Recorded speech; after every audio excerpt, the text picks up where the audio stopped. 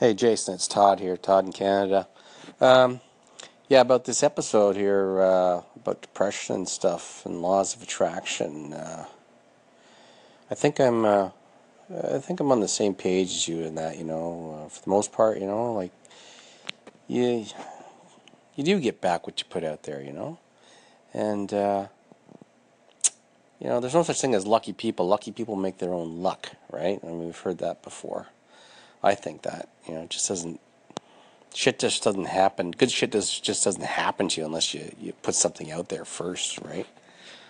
So, and as far as depression, I mean, I always find that when I'm getting myself into that state of mind, that I need to get out of myself, get out of my head, and go volunteer somewhere, like help somebody else. That really helps. I find it's just. Yeah, Todd again. Just continuing on, right? So go out, help somebody. That kind of gets me out of my funk. Volunteering. Of course, exercise. That's always a good thing to do too. And get out, get some fresh air, get some exercise. Try and get some walking in and yoga. I do that once a week. So yeah. Anyways, look, really enjoying everything that you're putting out there. This anchor thing, I'm really enjoying this too. So yeah, keep on doing what you're doing, okay? And looking forward to more. All right, ciao for now from up here in the north. Bye. Hey everybody, Jason Hobbs here. This is Random Screed. It's January 25th, 2018. It's the afternoon. I'm not recording every day, but I'm still recording, and I think that's good. I actually had kind of an interesting experience. I didn't know that Anchor could do echoes, so that's pretty cool. I just listened to Gaming and BS, echoed my last episode. And listening to it, it sounds terrible. I can't believe anyone listens to this station as bad as it sounds with the noises of my van. But I said up front that's what it was going to be like, so there you go, and I kept my word there at least, and that's good. I'd also like to give another shout out to them, Sean P. Kelly at Gaming and BS. I've always said he was my mentor in podcasting, so thanks, Sean. Eric Frankhouse at EFP, man. I appreciate you listening, and I like listening to your channel. I don't know about your high fantasy, high magic game settings. Maybe that's some kind of Numenera curse or a sickness that you got. I don't know, but regardless, I really appreciate you listening, and I'm looking forward to collaborating, maybe in getting into that Numenera West Marches game. I would really like to see that in action. So I thank you for calling in and listening to the show and putting your own show out. So another shout out here to Tim Shorts at Gothridge Manor. That thing was awesome, man. I like listening to your ideas and your side quests and stuff. I gave you a call in, I think, and I might do a real live shout out here in a little bit. All right, so when I took my week off, I kind of had gotten away from podcasting, and listening to podcasts in general. So I'm pretty glad to get back to that. It's like kind of missing some old friends when you're no longer listening to the shows that you're used to listening to.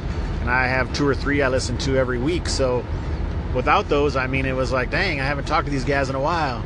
Of course, I'm not actually talking to them, but I'm actually bringing them into my life, though. And so it's kind of a cool thing. And that's why it makes me feel good when I hear people like Todd McGowan. I published his call in earlier that he's listening. Todd from Canada. Awesome. This is kind of a non sequitur, but I have a live stream game that I run on Tuesdays, and it's called Curse of the Crimson Claw. And we are using 5th edition, and right now I am running the Sunless Citadel from Tales of the Yawning Portal. So if anyone's interested in that, you should check it out, especially you, Todd, because the group just ran into or freed this gnome acolyte of Lathander, and his name is Erky Timbers. And for whatever reason, gnomes apparently in the Jason Hobbs Forgotten Realms have Canadian accents.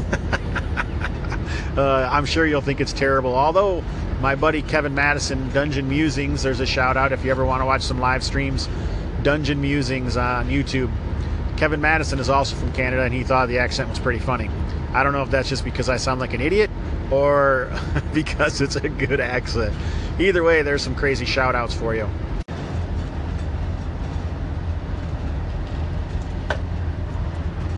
One of the podcasts I was listening today includes Down with D&D with Sean Merwin and Christopher Sneezak.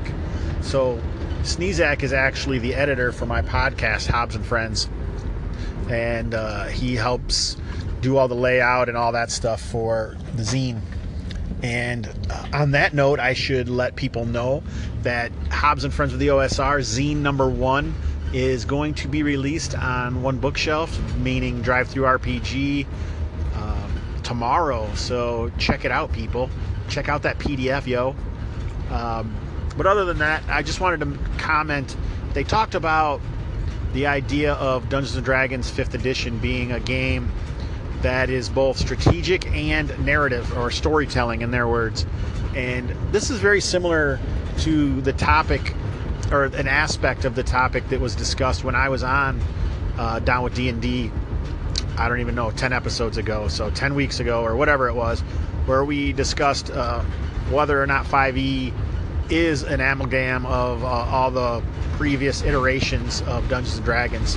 And in that episode, I commented on the idea of how it's strategic and it's also Adventurers League, so it's organized play and it could be storytelling as well.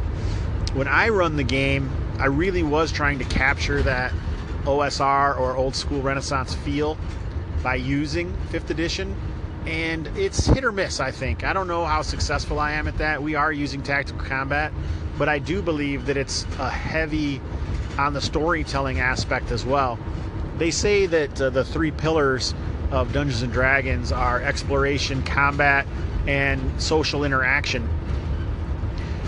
The interesting thing is 95% of the game mechanics in Dungeons & Dragons are more closely linked to combat than they are exploration. There are some exploration skills and mechanics or mechanisms in the game, but for social interaction, almost none. Seriously, there might be like a couple proficient or a couple skills that you can use, but honestly, I mean, it doesn't talk about how that may affect people or sway them or anything. So here's me going off on a rant already. That's a new rant, I think, as social interaction in role-playing games and how poorly mechanisms in those games deal with them. But anyhow, this idea of 5e being different things to different people is something I've said in the past, and I'm a firm believer in it. And if you get time, it would be awesome if you would go to my YouTube channel and check it out. Jason Hobbs, I think, on YouTube is all it is. So if you have an interest in that, take a look.